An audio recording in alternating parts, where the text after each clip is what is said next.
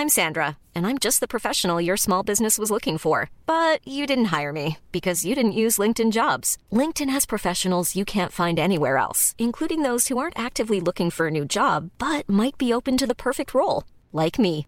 In a given month, over 70% of LinkedIn users don't visit other leading job sites. So if you're not looking on LinkedIn, you'll miss out on great candidates like Sandra. Start hiring professionals like a professional. Post your free job on linkedin.com/people today. Hey, Dave. Yeah, Randy. Since we founded Bombas, we've always said our socks, underwear, and T-shirts are super soft. Any new ideas? Maybe sublimely soft. Or disgustingly cozy. Wait, what? I got it. Bombas. Absurdly comfortable essentials for yourself and for those facing homelessness. Because one purchased equals one donated. Wow, did we just write an ad?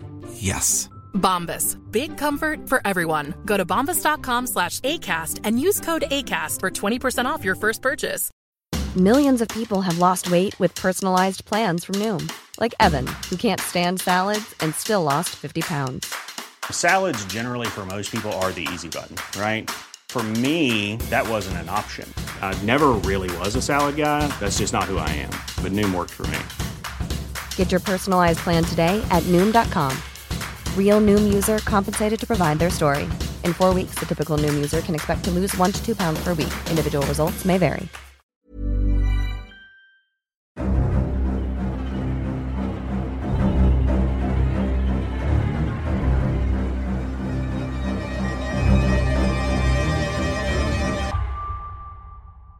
Welcome to The Trader, a Traitors podcast. My name is Matthew and I'm a writer, reality competition TV fanatic, and a 100% faithful. Promise. The Trader is a deep dive into each episode of the TV show filled with fakery, falsehoods and facades, The Traitors, beginning with the most recent US version of the show, streaming now on Peacock and BBC. What an episode I have for you ahead. Not only will I be dissecting episode 8 of The Traitors US, but after my deep dive, I have the most fun and fascinating interview with Amanda Clark, the faithful who was forced to leave in episode 6. Amanda talked to me about so many behind-the-scenes aspects of the show, and she answered all of the questions you sent me on social media, so listen up for your shout-out. Before we get there, there are some pretty big Traitors announcements in today's TT News.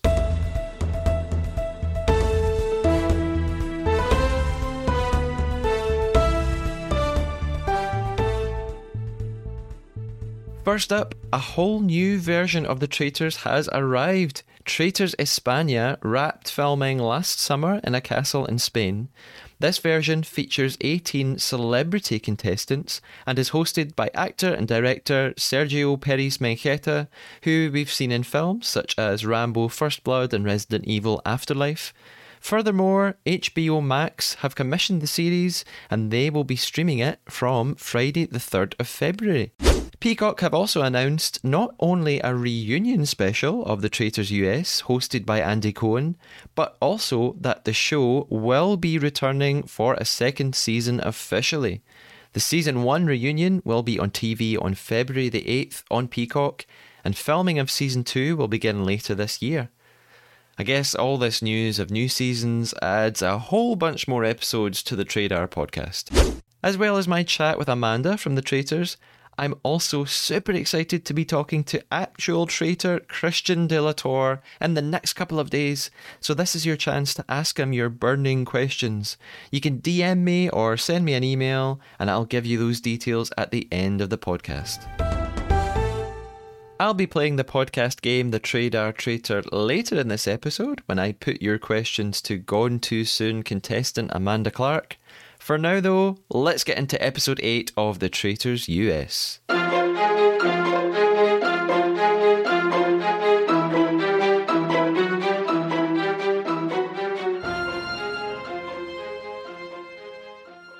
We pick up from our cliffhanger at the end of episode 7 when the Traitors are discussing who they are going to recruit as requested by Alan.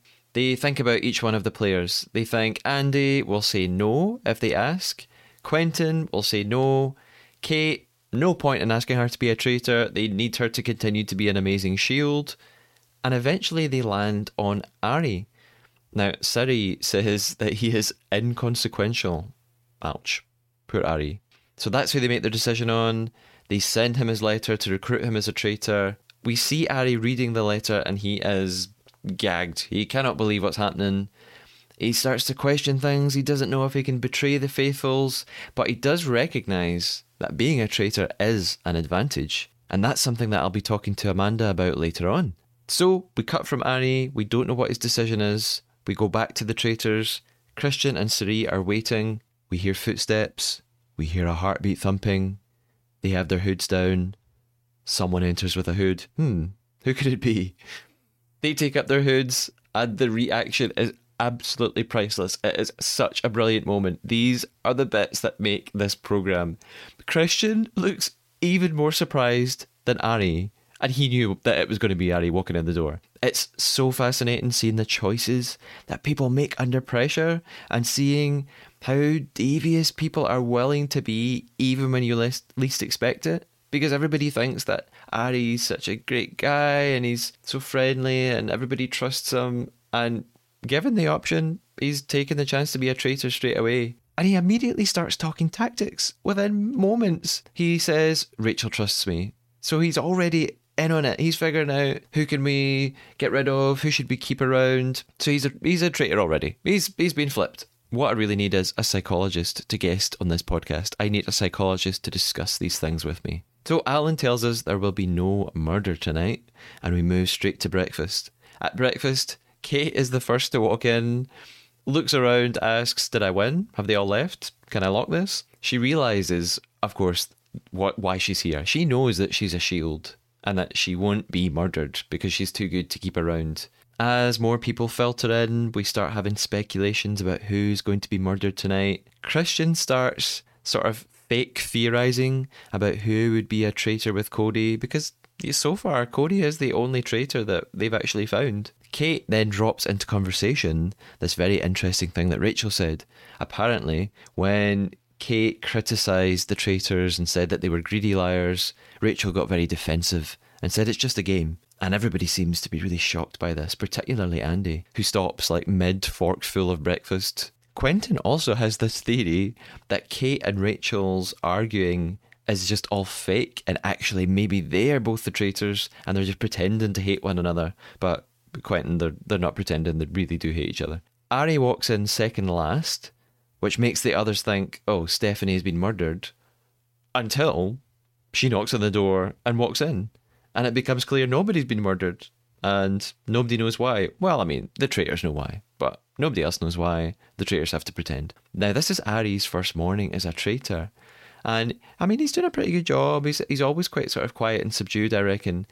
But he tells us in his interview that he is in awe of Christian and Siri. He's watching how they behave and seeing it from a totally different perspective for the first time.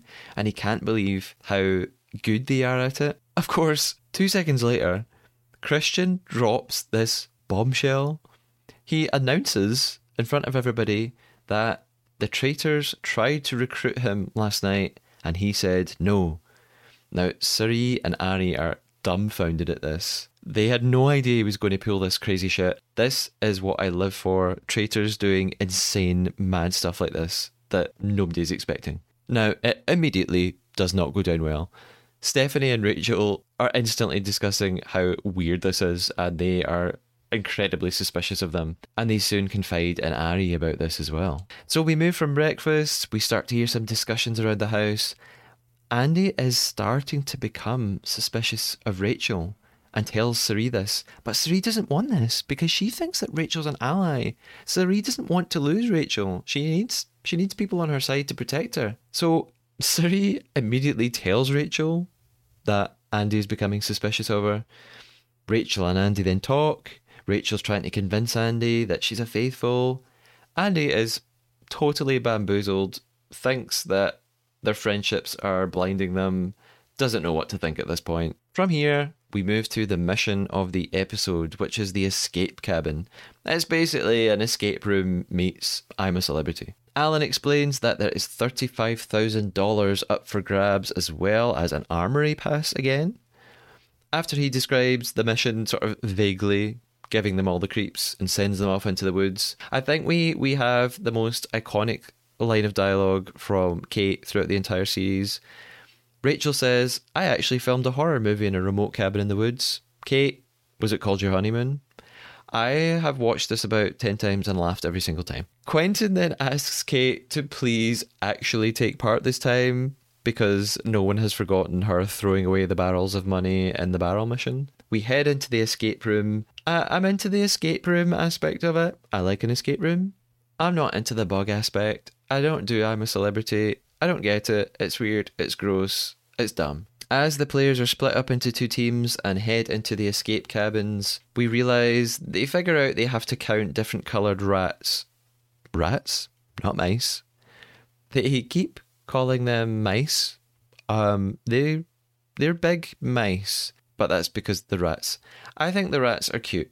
They're not like mangy street rats. They're like white and rabbit-like. Suri, for the first time, has a meltdown in this task. She is covered in maggots and is screaming, which I'm really surprised at because I don't know Suri that well, but I know that she was on several series of Survivor in the States.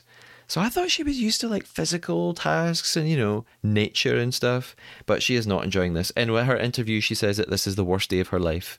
Possibly an exaggeration, but quite surprising. Andy is also utterly freaking out as well. Rachel is a really sweet team member at this moment. She starts telling Andy, like, you've got it, that's why we're a team. And it's actually a nice, touching moment to see Rachel, you know, helping Andy out here. After counting rats, they also have to stick their heads in tanks of bugs and creatures to find codes for locks. It's all pretty nuts. In the end, both teams win. They find their way out of the cabin. But it comes down to who's fastest. Whichever team is fastest is going to win the Armory prize, and Alan announces that the winning team is the green team, comprised of Stephanie, Rachel, Ari and Andy. At this point, the total prize fund is $168,800. Right after the mission, the tension begins to increase. We're in the car, we're heading back to the castle. The green team start to discuss who they're going to vote for tonight. They bring up Christian and Ari looks so uncomfortable, but this is the kind of thing he's going to have to get used to. It starts to become clear that the vote is probably going to come down to either Kate or Rachel tonight. Ari and Christian know they should vote for Rachel, and that's what they're discussing in the house when Rachel walks into the room at the worst possible moment, and they have to quickly change subjects and pretend that they were talking about Kate. And they convince her she's safe with them. They're going for Kate tonight. We also see Andy and Suri talk, and still Andy is so conflicted. Andy doesn't know should they vote for their friend Rachel. I noticed that we don't really see Kate ever discussing votes much these days. I wonder if that's because she doesn't really have any friends left, so possibly no one wants to talk to Kate that much. And even if they do, we know what Kate's going to say every day, all day. It's Rachel. She hates her. She thinks she's a traitor. We move on to the armory, and what is going on? Ari wins the shield for the third time in a row. How is this happening? If you listened to episode 7, my guest Lindsay described him as the Shield King. The Shield King he is. We then swiftly move on to the climax of the episode, and what a climax it is. We're at the round table. Now, I reckon smaller numbers of players equals higher tension. It's these final episodes that are the best. We know the players better, they will know one another better, and the idea that they're being lied to by the people that they've been around all day for more days is even worse. No one wants to begin the discussion tonight until dependable Kate finally speaks up and simply says, Rachel, I'm voting for you tonight because I think you're a traitor. Rachel basically echoes the same back at her. Kate then clarifies that she reckons, well, Rachel has been in Big Brother and she thinks Rachel's quite cutthroat because she's played games like this before where she has to be very strategic. Stephanie then steps in defence of Rachel and points out that Kate has voted for strange people along the way, including not voting for Cody at his banishment, so that makes her look a bit shifty. Andy also steps in and casts doubt on their friend Rachel. And again, Andy is obviously just finding this such a struggle and doesn't know what to think and doesn't know who to trust and doesn't know what to say. The attention then really just begins to slide towards Rachel from everybody, and it seems inevitable that she is probably going to be banished tonight. Alan even has to get quite strict at this point after the discussions and it's time to vote. Rachel continues to talk, and he reminds her the time for talk is over. Again, this is something that I discussed with Amanda in my interview right after this. Now, the music is building to such a crescendo during the name writing. I was sure the episode was going to end right then without revealing the result. And that's the genius of the production of The Traitors. I have watched this more than once and I still feel anxious. I rewatched it before recording this podcast to remind myself of everything. And I ended up just watching the entire roundtable all the way through, no skips, because it's so intense. Rachel is the first player I've seen continue to argue during the voting. She keeps defending herself. She's really getting emotional. She even starts swearing and they have to bleep her. Kate votes for Rachel, and Kate's vote is kind of the deciding vote. At that point, there's no turning back. And she tells Rachel, if I'm incorrect, I'm okay with it because I find you really offensive. So the rivalry, the bitter rivalry is alive until the bitter end. Rachel is then banished with every vote except one from Stephanie, and her exit is really furious and really quite difficult to watch. I think it's so uncomfortable. After Rachel's banishment, suspicions then turn towards Christian. Now that they realise they still only have ever found one traitor, and that was Cody. Kate suspects Christian, and she says this in front of Ari, which again puts him in a really awkward position. Kate then says the same thing to Sari separately, and at this point it looks like the traitors might have to do to Christian what they did to Cody. They might have to turn on their own. Even Stephanie starts to voice her opinions about Christian. She thinks the recruitment story at breakfast was really weird. This recruitment gambit from Christian does not seem to have paid off at all. In fact, it's been a total disaster. And this is where the episode ends.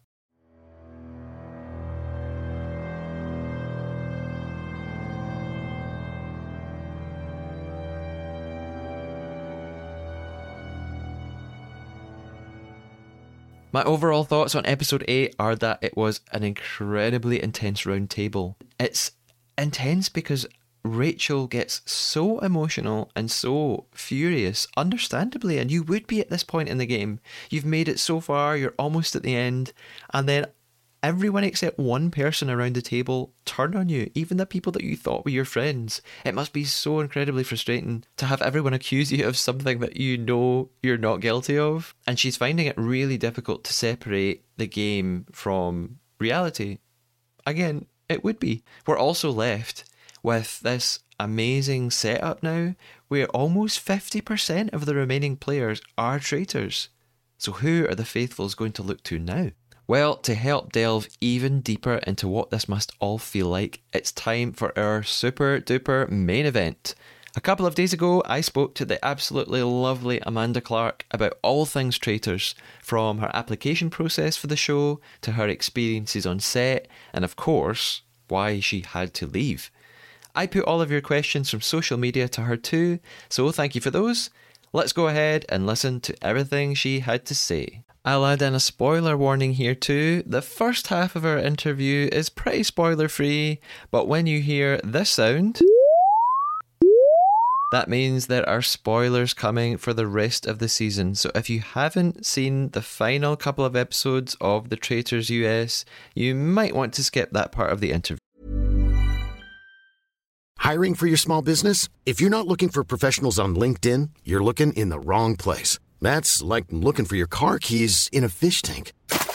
LinkedIn helps you hire professionals you can't find anywhere else, even those who aren't actively searching for a new job but might be open to the perfect role. In a given month, over 70% of LinkedIn users don't even visit other leading job sites. So start looking in the right place. With LinkedIn, you can hire professionals like a professional. Post your free job on linkedin.com/people today.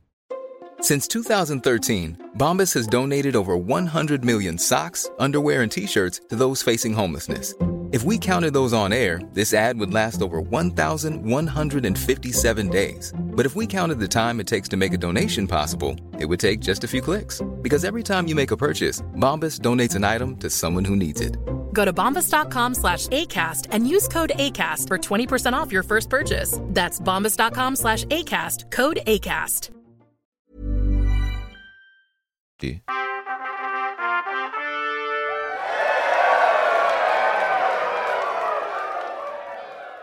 Amanda, welcome to the Trader podcast. How are you? Hi, good morning. I am so excited, Matthew. I am doing so well, and I can't wait to see how much fun we're going to have today. Awesome. Thank you so much for joining me today. Now, I'm wondering if you could paint the listeners a picture. See, right now, I'm in Scotland. It's a dark, cold, rainy evening. Where do we find you right now? So right now, I live in like South Central Pennsylvania. It's like 50 degrees outside, and it's actually snowing a little bit, just a little light dusting. So it's beautiful outside. Can I just say, is your accent like the typical Scottish accent? Because all I really have heard before is Alan, and his was a lot heavier than yours. So is he faking it the whole time, or? This is a big discussion point amongst Scottish viewers. I don't have a particularly strong accent. I think Alan probably also doesn't normally have a particularly strong accent. He's definitely, I think he hammed it up a bit for you guys. Okay. But that's okay. He's a theatrical person. He is. He is. I'll never forget Traitors. And murder. Yeah. Yeah. We would be running around the castle being like, "Mere deer," because we couldn't pronounce it the way. So we were all like, "Mere deer." I'm glad you're as fascinated by Alan's accent as much as we all are. Oh my gosh, yes, I loved it. And his eyebrows. He has great eyebrows. He does. So before I ask any more questions, Amanda, I want to introduce you to the game that we play on the Trader called the Trader Traitor. Our goal throughout the interview from here on in is to tell one lie to one another. The lie has to be a fabrication, a made-up fact, a made-up story. It can't just be a fake opinion, like saying you hated Scotland and found everyone unfriendly when actually the truth is you loved it and found us all charming. At the end of the interview, we will then put our traitor hunting skills to the test and decide what we thought the other person's lie was. How does that sound?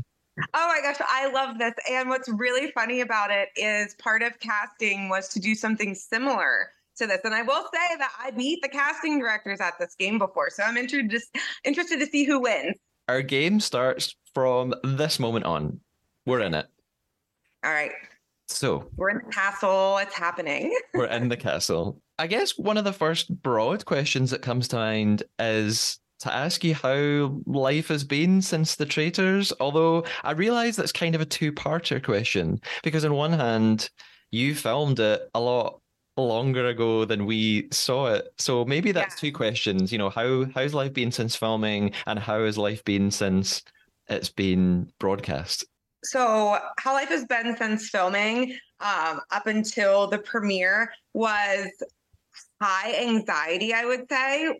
I'm in a group chat with all of the new faces of the cast, and we were bouncing our anxieties off of each other every single day. Like, oh, do you remember whenever I said this and did that? And as we were moving further and further from filming, we started to relax a little bit. And then whenever we actually watched it, we're like, what were we all, worried about? It was so interesting. I've said that the drama after the show is more interesting than the drama on the show. And they should really do a series on the drama post filming, because I swear it's way more interesting. Okay, like a behind the scenes. Yes, just like what everybody goes through in a day, and just, all the anxieties that they have. And since the show has aired, I mean, it's been mostly nothing but positives. And to be honest, I feel like life is kind of settling back and normalizing. When I described the game that we are going to play, you said that was part of the casting process. So I wonder if you could maybe just tell us a bit more about how you found out about it. How did you get involved? What was that process?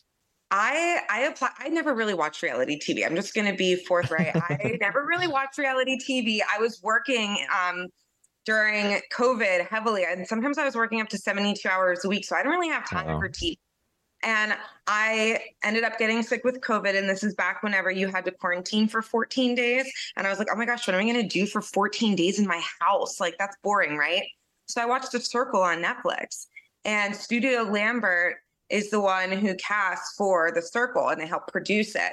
And I became like obsessed with The Circle. I wanted to know everything about everybody, everything about Studio Lambert. Whenever I went to their website, they were casting for the Traitors. And I was like, oh, this will be, something fun to do for the day. I have COVID. I have nothing else to do. I'm in my pajamas, right? They're never going to call me. And 2 weeks later, Matthew, I get a call. I was sitting at work and I was like, this cannot be happening, right? Like, how is this real life? Like, I did this kind of like just to fill some boredom that I had. And it snowballed into me actually getting on the show, which is amazing. Yeah. After that call, I mean, were there different stages next? How quickly did it all happen? So it actually was like a 6 to 7 month process for me of just like meeting with the crew and doing like auditions or like interviews over Zoom, just like this, and playing two truths and a lie and telling people about your life and what would make you good as a traitor, what would make you good as the faithful, and just kind of breaking down like how your strategy would be for this game that I had never heard of, like Werewolf or Hitler or anything like that. So I was like, I watched so many YouTube videos. I was watching people play it on YouTube just so I would have like an understanding of how the game works. And I was like, I'm never going to get on this show. I don't even know how it works. And I got the call, I'm going to Scotland. I was like, I can't believe this is my life. And it's so funny you say you didn't really watch reality TV, because I've had a couple of guests on the podcast who love the Traitors, but said the same thing. They said they didn't really watch Big Brother or reality TV before this, but there's something about this show that completely hooked them. So Yes. it's funny. It's got such a reach to people who didn't watch this kind of thing before. I think it's because it brings everything that you would ever want in a TV show, in a reality TV show specifically, all together. Like you have like the murder mystery. And I mean, who doesn't love like a true crime show, podcast, like anything like it brings that aspect. You have the celebrities that people already know and love. You have these new faces. And I think it just shows that people love murder mysteries, and the challenges were really interesting. We've never seen anything like that before. So I think that the creators just did an excellent job at promoting the show and bringing so many positive things together in one amazing cinematic show. So you found out that you were in. When did filming actually take place? So filming took place in May, like I would say the first few weeks of May. I was in Scotland at the end of April. I got there early, and there was, still more interviewing processes going on, just like behind the scenes, figuring out who's going to be on the cast. So I was there a little bit longer than some other people. I spoke about this on a previous episode of the podcast. I saw Alan Cumming in August last year at the Edinburgh International Festival. He was doing this sort of cabaret show. I'd never seen him. Well, I had seen him do Macbeth years ago. Mm-hmm. And it's only recently occurred to me, oh, he must have been filming the Traitors. I couldn't figure out if it was before or after he was in Edinburgh, but I guess now it was before that. So I saw him in Edinburgh after that. I tried to get a selfie with him afterwards, but he just said no. And he was did he say no? Yeah. Oh, so Alan. Was that your first time in Scotland? It was my first time in Scotland. It was my first time ever being in the United Kingdom. And I was so excited because I've been telling my Nana since I was a little girl that I was going to go to the United Kingdom by myself. Like that was like one of my goals in life. And that I was going to be on TV. I've been speaking this into existence for like 15 years. Okay. And the shock on her face whenever I told her that I was going to be on the show and I was going to the UK to be on TV, she was like, I can't believe this is really happening. You've been talking about this since you're like 13. Yeah, you manifested it. I mean, that's how I'm feeling. I manifested it. And I think so. I was just in shock. I was like, I can't believe this is happening. And what were your first impressions of Scotland? Did they align with your expectations? They blew me away. First of all, what is it called? Those fields of yellow flowers. Do you know what I'm talking about? Like the rapeseed flowers? Yes, the Yeah. rapeseed. Well, I was just there's nothing like that here, at least in Pennsylvania. So I was just in awe, and I was like, I was more upset that I didn't have my phone that I could take pictures. So I just had to like do little, snapshots in my mind, and hopefully I'll remember. Yeah. And the black-faced sheep. I've never seen a black-faced sheep before, and I know that's something that Michael had said too, like not something that you would find in Pennsylvania or Kentucky. So it was beautiful, and I loved how we had to stop and like let the sheep go across the road. It was just a whole different experience, and the food is amazing. Oh, well, that's possibly an unpopular opinion, but I'm glad that you said that. What? No, the food is.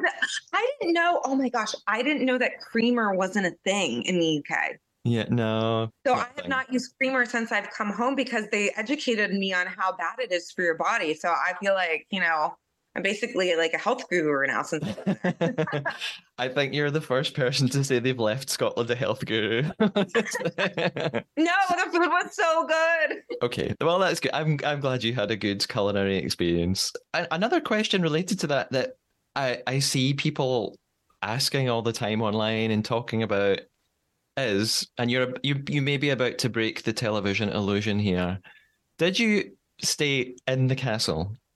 Oh my goodness. Everyone's been I do Q&As on my Instagram, and I probably get like 30 questions of, did we stay in the castle? So my best answer to this is Alan did an interview where he kind of like spoiled it for everybody and said that we did not stay in the castle. I'm going to tell you that we did stay in the castle. But Alan's probably, it doesn't have the same paperwork that I do. Okay. Does that make sense? Okay. We'll go with Alan. Speaking of Alan, how was he to be around? How did you get on with him? What was that like? I absolutely loved Alan. So I know Alan from Spy Kids. Like who hasn't watched Spy Kids? So it was, first off, he looks like he hasn't aged a single day since the day he filmed Spy Kids. And that was like 20 years ago. And he is so funny. Like there's so much that the edit doesn't show, right? Mm-hmm. And he has like the best one-liners. He's so funny. He's so respectful. And I absolutely loved it. I got along with him really, really well. We would he would just banter with us and made us feel a little less, murderous. So my next question is about the game itself and about filming. Was the round table as intense to participate in as it is to watch? I think it was more intense to participate in. Our round tables were so much longer than what you see. There were some cutthroat things happening that, don't make the edit, that made it even more like there were times where like I was like, I can't even believe like people are saying this to each other, like it's just a game, and it made me feel so uncomfortable, especially the first few episodes, because I'd never been on TV before. And I was like, is this how it is? Like, are we really going to be like Mean Girls, And you could just cut the tension with a knife. That's how intense it is. Yeah. And what you see on TV, I understand, like it feels intense. I was on the edge of my seat watching it and I lived it. But being there, I sweat so bad. I had like armpit sweats just like pouring out because I was so intimidated by the first few round tables. For anybody to play that game, like that's what fascinates me about the Traitors is how it, you can correct me if I'm wrong, I guess that it just psychologically messes with you and makes you second guess everything and everyone. I mean, is that what it's like? I felt like I truly didn't know who the Traitors were until we sat at the round table. Like I could have gone all day being like, so-and-so's a traitor. And then whenever we got to the round table, just like listening to what everybody had to say, I was like, okay, so maybe they're not, maybe this person is, or it was at the round table. I feel like that's where you could really sense who were faithful, because just how people like were shaking in their voice. Like whenever we banished Kyle, like I knew that he wasn't a traitor just the way he was defending himself. But like, it's so hard because by then, like everybody's made their choice. Another question connected to that. Now, this question came up in the last episode of the podcast. My guest, Lindsay, and I were talking about episode 7, and we both wondered, are you told to sort of stop speaking during the voting? Because the impression on TV is that when people turn over the names they've written down, people don't tend to keep defending themselves at that point. It seems a lot quieter. Is that kind of a rule that's imposed on you? Like, don't speak at this point? Or is that just naturally that everybody is quiet? So we were just given kind of like a timeline. Like, this is, say it now, and everybody's gonna, have to speak. And that's something that I really respected, because like the first round table, like people kind of were talking over each other, and like the bigger personalities kind of, overpowered the new faces. So, they really did a great job at like giving everyone an opportunity to speak. But whenever it's time to vote, like, we're done. So I think it's a mixture of both. Yeah. And I've noticed a couple of times you've mentioned like the new faces. Do you mean people who hadn't been on like a reality show before? Yes. So we've been called so many things. We've been called peasants. We've been called the civilians. We've been called the normies. By Reza called us the normies, which, at first I think a few of us were kind of like, ooh, the normies. And we're like, oh, now we're just embracing it. Like, we're the normies. That's okay. But I think new faces is how we would prefer to be, addressed, because we're fun. We're new faces, and hopefully you're going to see us again. So yeah, I think it's just like a nicer way of saying like peasants, It's a nicer term. Well, the thing is, though, I guess for people watching in the UK, we don't recognize most of the contestants anyway. Okay. Most of the reality shows that people had been on aren't that well known in the UK, I wouldn't say. So most people, for me, were not really known. I knew Ryan Lochte because he's an Olympian. During casting, did you know that it would be sort of this half celebrity thing? Not at all. So I didn't know that there was going to be celebrities until we pulled up on the train, because it was like, where's the other half of the cast? Like, where? And then everybody started, not everybody, but a lot of people started kind of like freaking out and screaming. And I see all these beautiful, like well-dressed people. They all, are fabulous looking. And I'm like, who? I don't know if I can swear on this podcast. So I was like, who the fuck are you people? And Michael was sitting next, like near me, like across the aisle on the train, and he was having a fangirl moment. He was squealing, and he was like, oh my God, and he loves Stephanie, he loves Rachel. So I mean, he had to give me like a 1 minute like intro to everybody. And somebody had said about Ryan Lochte, and I remembered his name from the Olympics. So he was the only person I was familiar with, but I got him and Ari confused because I didn't actually know what Ryan Lochte looked like outside of a Speedo. So I was like... That's understandable. This next question involves me giving a spoiler. Maybe I shouldn't do this. Have you seen the UK Traitors? I actually have not seen the UK Traitors, but I talked to a few of the UK cast, Ryan in particular, and I think that he wouldn't mind if I shared that information, but we talk pretty much every single day. So I already know so much of what happened on the UK version, but I actually haven't watched it for myself. And I obviously know who wins too. So at the end of the UK version of the Traitors, in the final episode, a traitor, Kieran, is banished. And he makes it very clear as he's leaving and he stands in the circle of truth. He gives the other players a very big and obvious hint about who the remaining traitor is. Oh my gosh, so I've heard about this. Tell me more. What do you want me to? Yes. Okay. It's a shame because Kieran was a really, really late recruit. I think he only got recruited one episode before. Mm-hmm. And then we're down to like the final 5 people. They vote him out. And they're right, he is a traitor. But the traitor who recruited him turned on him and sort of betrayed him and also voted him out. Was this Wilf? Yes. So Kieran gives lots of sort of head nods and glances towards Wilf and uses the phrase, "I'm giving you a parting gift," and basically writes Wilf's name down and keeps looking at him. He's basically saying to the other players, Wilf is a traitor. I'm looking at him right now. And some people thought that was like cheating and it was unfair that he kind of ratted him out. So obviously, some people just thought it made it great TV and it made it such a great, exciting climax.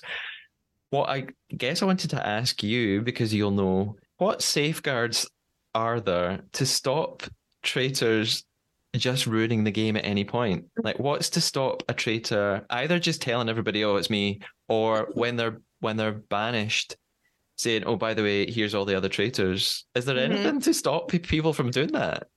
So I don't think that people are going to make their own decisions. They're adults, they're going to make their own choices. So the only real safeguard is just that person has the integrity of the show in mind. Really, that's the only thing, is keeping the integrity of the show and not letting it get personal like that. Yeah. Now I didn't watch it, so maybe I'm misunderstanding, but it sounds like Kieran, felt some type of way about the backstabbing, which, I mean, if that much money is on the line, I get it. But ultimately, it is just a game and people are trying to keep that integrity of the game. And I think that's really important. Like, I wouldn't want to win just because somebody told me. So I don't know how that played out with Wilf. I don't know if he was like the last traitor, but I know that he ended up getting voted out. So I've heard that, people have thought that, that was a little across the line, like you said, like almost cheating. But I didn't know the actual situation until just now. And I mean, I would say that's a little, that's on the line. Yeah. So, I mean, essentially, there's not really anything stopping traitors from doing that at any point. No.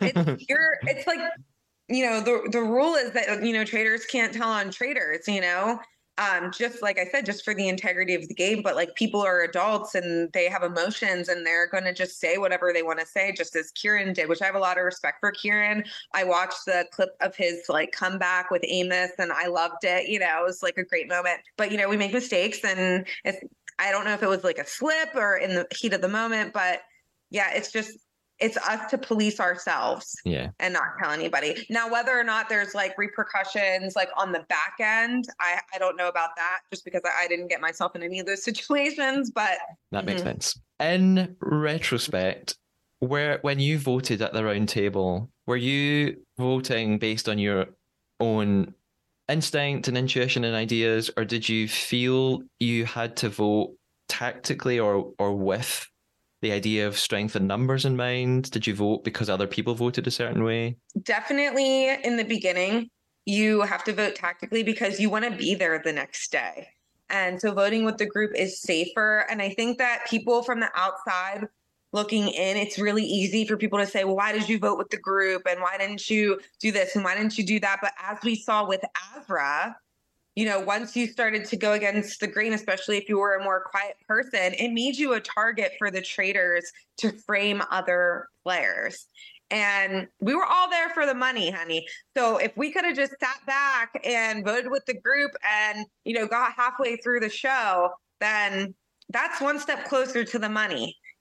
I think that it got easier as time went on and the numbers dwindled to vote against the group. But to just kind of like go out on your own and like if I would have voted for like Suri or Cody, like that would have made me like an instant target. And anybody who would have, challenged me, the traitors probably would have killed me off just to frame them. So it was just to protect myself.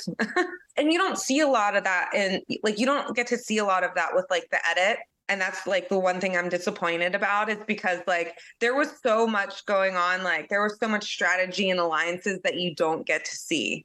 So I guess there's an obvious question I haven't asked you. Did you want to be a traitor? Were you disappointed that you weren't a traitor, or were you happy? Gosh. Oh no, I was so disappointed. I wanted to be a traitor so bad. I was like, I feel like I was fighting to be a traitor. Like I was like, please make me a traitor. In my first MIB, I was like, I would be such a good traitor, but they chose who they chose, or like, I don't know if it was Alan. I honestly don't know how they chose who was going to be the traitors. I mean, they chose really well. I mean, the traitors won, but I think that being a traitor is the only way that you're going to have strategy from the beginning. And it gives you such a huge advantage in the game. Yeah. Sort of logically, I guess you've got an advantage because as a faithful, you can either be voted out or you can be murdered. But as a traitor, only one of those things can happen to you. So you've inherently got an advantage. Yes, and like you can share your strategy more. Yeah, yeah. So I obviously would have wanted to be a traitor, but I was the faithful through and through. I tried to own it and was like, all right, let's make this money. Yeah. So Amanda, Christian is trying to call me right now. Hold on. I don't want to decline it because then he's going to be like, are you mad at me? That's okay. It's okay. Okay, it's done. We're done. Oh, and now he's trying to FaceTime me. Okay. All right, we're good. Okay. All right. You sure? Okay. Well, if anybody's wondering if I'm friends with Christian, I am. So, Amanda, I have been sent lots of questions from people online to ask you. I'm going to start with the question that Martin Hart on Facebook and about 20 other people asked me. Okay. And it's the question you've probably been asked 100 times. Why did you leave the show? So the best way that I can say this is COVID got me in and COVID got me out. I applied to the show because I was COVID positive and had nothing else to do. And I tested positive whenever I was in Scotland. And part of the rules is, you can't endanger the other players. And me being COVID positive on set would be an endangerment. So I was removed from the show, unfortunately. And I was doing so well. I was killing it, Matthew. Did you have to do routine tests or did you feel unwell? And No, we were doing routine tests just because, you want to keep everything safe, integrity of the show. And I thought that it was great that they were testing everyone every single day. But ultimately, I tested positive. And the only issue that I was really feeling is a sore throat. But I thought that was just from screaming and talking all day. You might not see it. Like a girl screaming, I was chatting all day long and I was like, oh, my throat's starting to hurt. But it was COVID. Yeah. Now, Stephanie on Instagram and Louise Ryan on Facebook both asked the same question. They asked, who did you think were the traitors before your departure? Okay. So this is something that you don't really get to see in my edit, and it was changing every single day depending on people's behaviors. But I will say that whenever I got up for the morning to film the 6th episode, before they came to my door telling me that I was COVID positive, the 4 people I had on my list were Shelby, Sari, Christian, and Cody. No. They were the 4 people that I was really suspicious of. I was really suspicious of Shelby. And it turns out she had just lied about being a kindergarten teacher. But I was picking up something was not right here. Yeah. And I think that's why I was really suspicious of her. I was suspicious of Sari because she had been murdered. So a lot of the more quiet people had been murdered. And Ryan, who they couldn't use as a shield because everybody believed that he was a faithful, had been murdered. And I was kind of like, okay, so if we're following this pattern, then people that haven't been accused of being traitors should really be who they're getting rid of. Nobody was talking about Sari. My name had been said. You don't see it in the edit. I mean, pretty much everyone's name had been said, but no one had ever said Sari. So it didn't make sense that she was still in the game. I was just very suspicious. And she didn't really talk that much unless she was agreeing with what you were saying. So I thought it was really suspicious. Christian was just, I mean, you watched the show.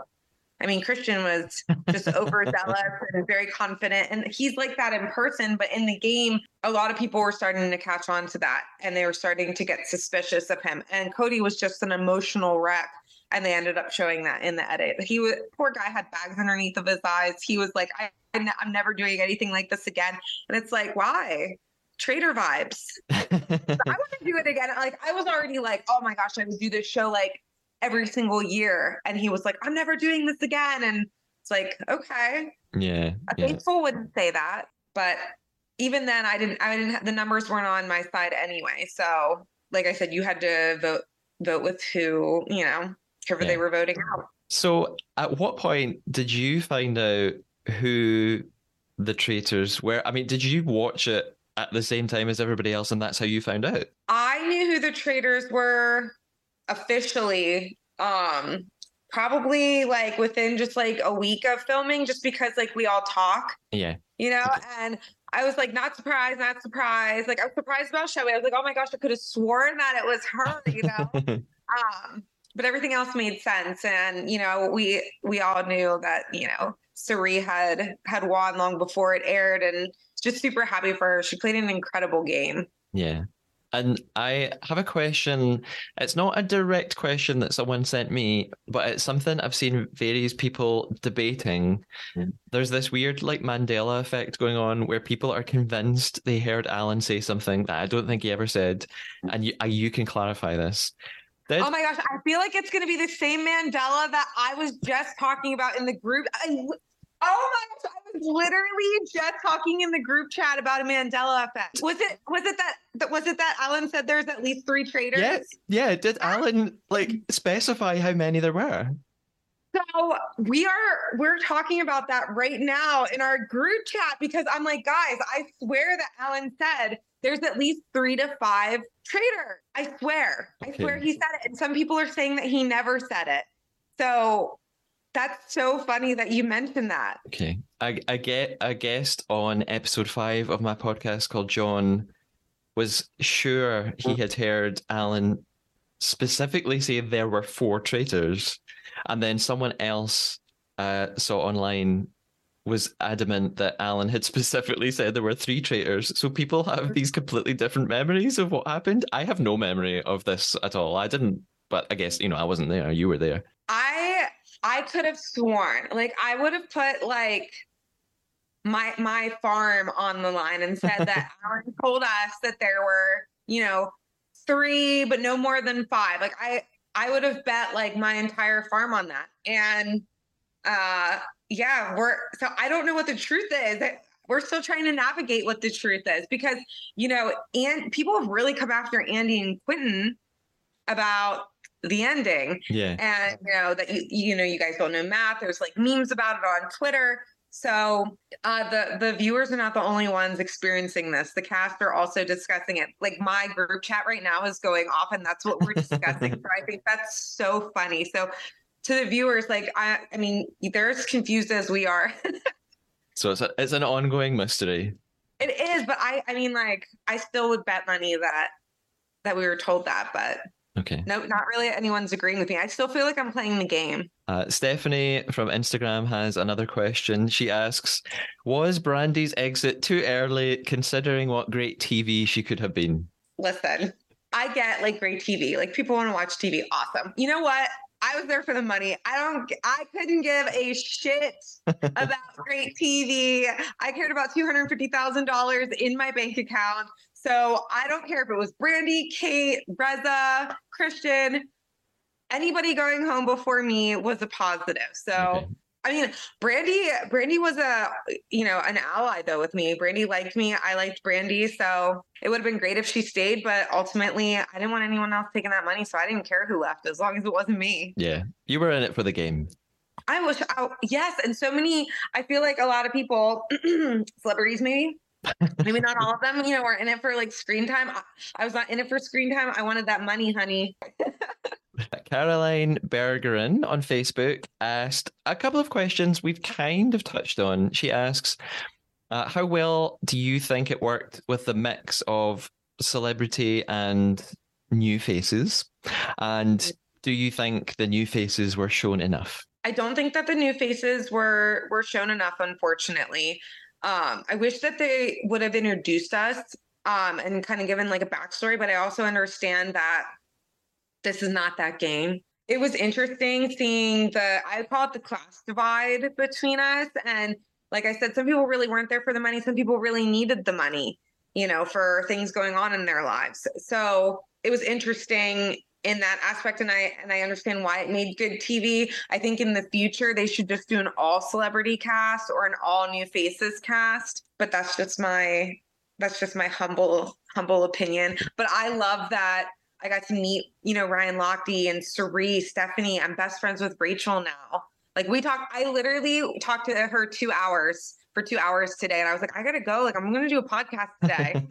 And I love her. And she's such a beautiful person. So I love that aspect of it. But in the future, I think that the celebrity voices are overbearing the new face voices, unfortunately. Yeah. I share your humble opinion. I think it should be either all celebrity or none at all. I don't really understand the mix, what the point of doing that was. Yeah. I think it's drawing viewers, although celebrities have like 1 million followers. So I get that. Like that's for number. Yeah.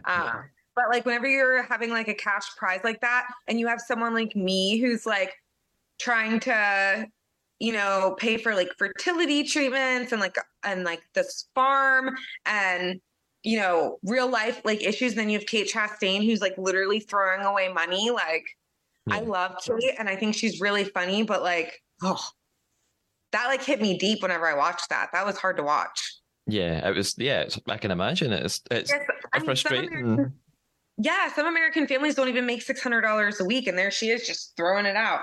I mean, great TV, but come on, Kate. Lizzie Lambert on Facebook asks, "What did you think of the ending, the finale? What was your reaction?" I had tears in my eyes just because I know Andy and Quentin as people. They are beautiful people. I know their stories. I know their families. I talk to their families, and I knew how much they wanted it and how much they trusted Suri. So I feel like I was like experiencing all of their emotions, even though I wasn't there.